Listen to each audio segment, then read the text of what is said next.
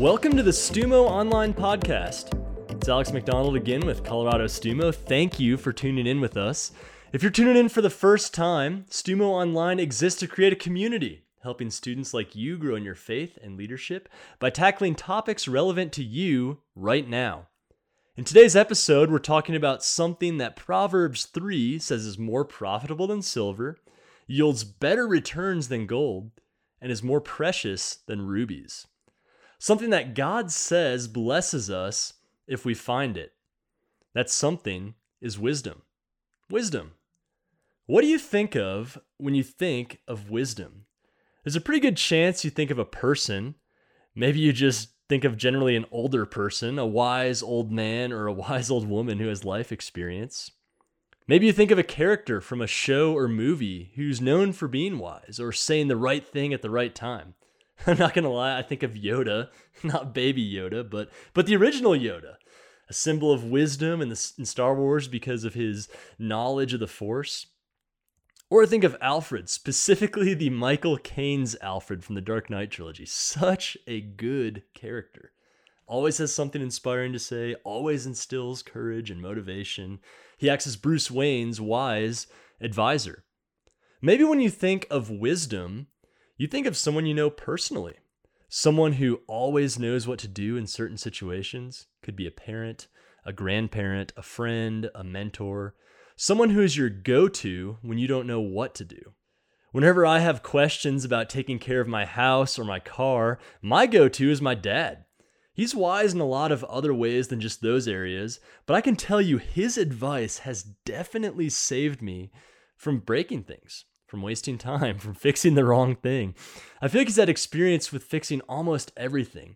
He's like the embodiment of that Farmers Insurance commercial where, crazy stuff happens, then J.K. Simmons is like, we know a thing or two because we've seen a thing or two. Like that's literally my dad, that's him.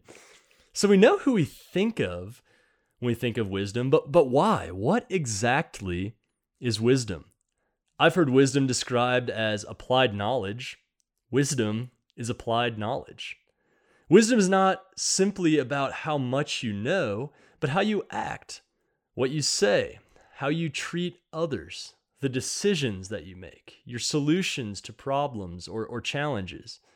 It's about using what you know to do the right thing or the best thing.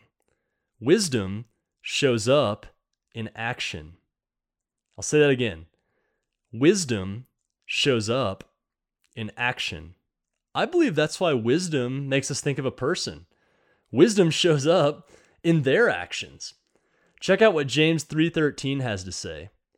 If you are wise and understand God's ways, prove it by living an honorable life, doing good works with the humility that comes from wisdom.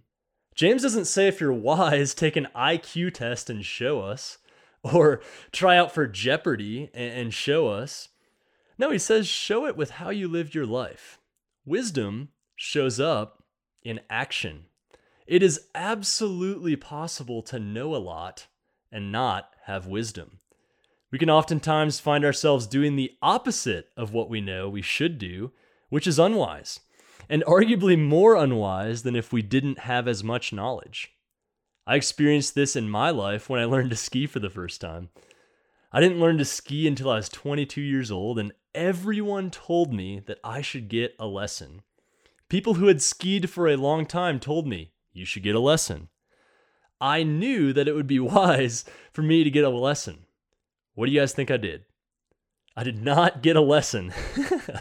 I decided to go cheap and not pay for it. I thought, I pick up things quick. I can figure this out on my own. I went against what other people were telling me would be best. In reality, I didn't even know what I was getting into. I ended up spending the whole day on the bunny slopes. I fell maybe 100 times. Small children were skiing circles around me in their lessons. It was an embarrassing, miserable day because I was unwise about skiing. My lack of wisdom also showed up in my actions of trying to teach myself. I love skiing now, by the way. I did end up taking a lesson and I really like it. But when it comes to the more serious things in life, being unwise can have bigger consequences that can really hurt us and others. And oftentimes it comes down to ignoring what is right or not knowing what's right in the first place.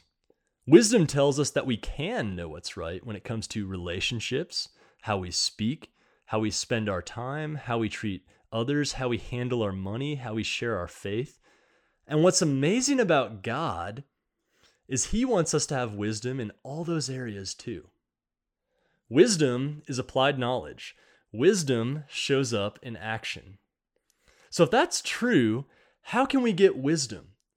Wisdom is something we can obtain and something we can grow in. It's something that we should always be seeking in our lives. But as we have some extra time and opportunity right now with social distance, I want to encourage you to make seeking wisdom part of this season and a major part of this season. So I'm going to share with you 4 ways that we can receive wisdom and become more wise.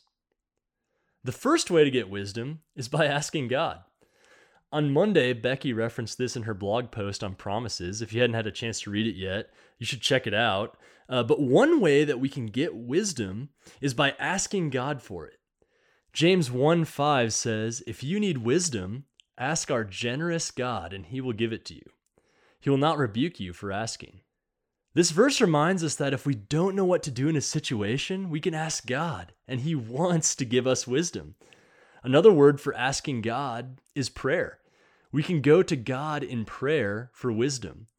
He will not be disappointed that we don't already know the answer. He won't rebuke us for asking. Instead, He desires that we come to Him in faith to receive wisdom. The second way we can receive wisdom is from reading the Bible.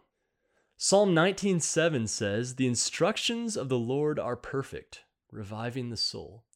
The decrees of the Lord are trustworthy, making wise the simple." When it says instructions or decrees, that's actually talking about God's word. We can trust what God's word has to say, and by reading it and applying it to our life, we can become more wise. The Bible tells us what God has to say about all sorts of situations. And as we learn what God has to say, we can act on it and therefore become more wise. The third way we can receive wisdom is through other people.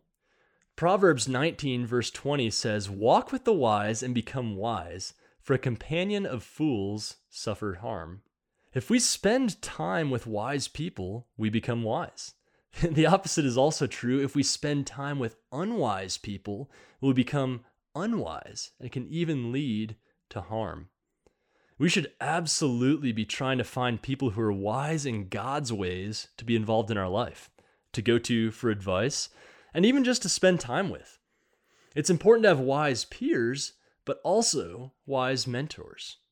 People who have lived a little more life than us and have wisdom in more situations. Which leads us to our last point. The fourth way we can receive wisdom is through life experience. The writer of Proverbs 24 talks about seeing an overgrown, ruined field of a lazy person. And then he starts talking about that in verse 32. He says this, "Then as I looked and thought about it, I learned this lesson.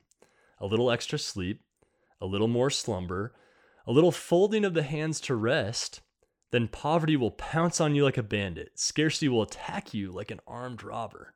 That's Proverbs 24 verses 32 through 34. That life experience gave the writer wisdom when he saw that lazy person and their field. We gain wisdom when we observe what someone else does wrong and decide not to do it, or when we see someone succeed and we seek to follow their example. We receive wisdom through our own success as well, or maybe even more powerfully through our own failures, learning what not to do the hard way.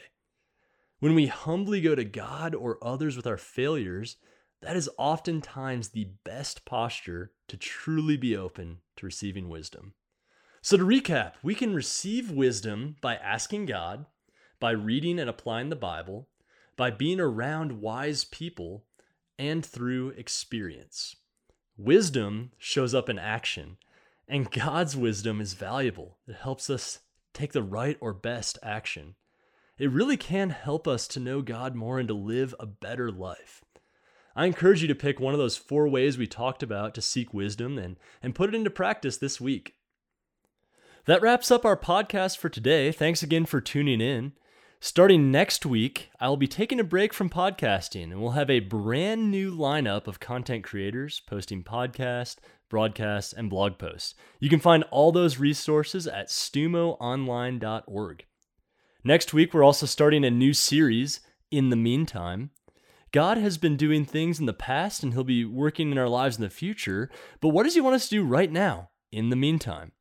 How can we use our time wisely right now instead of just running out the clock? All of our content will be speaking to that theme in the meantime, and you won't want to miss it. Next week, we'll be featuring Brandon Reitz, who many of you all have heard at SMC, for our live broadcast.